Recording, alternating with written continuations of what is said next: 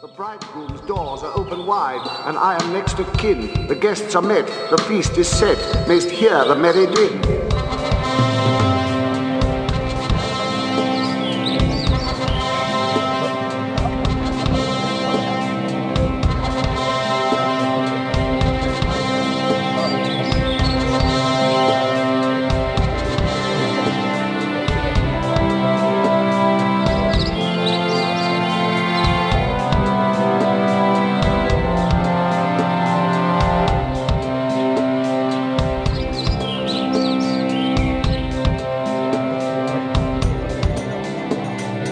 He holds him with his skinny hand.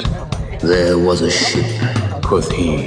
Hold off, unhand me, great beard loon. Eftsoon his hand dropped he.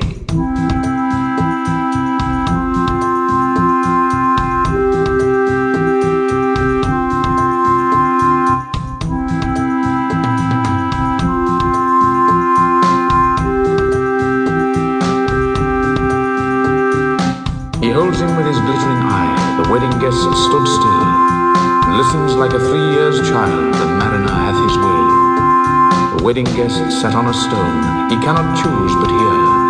And thus spake on that ancient man, the bright-eyed mariner.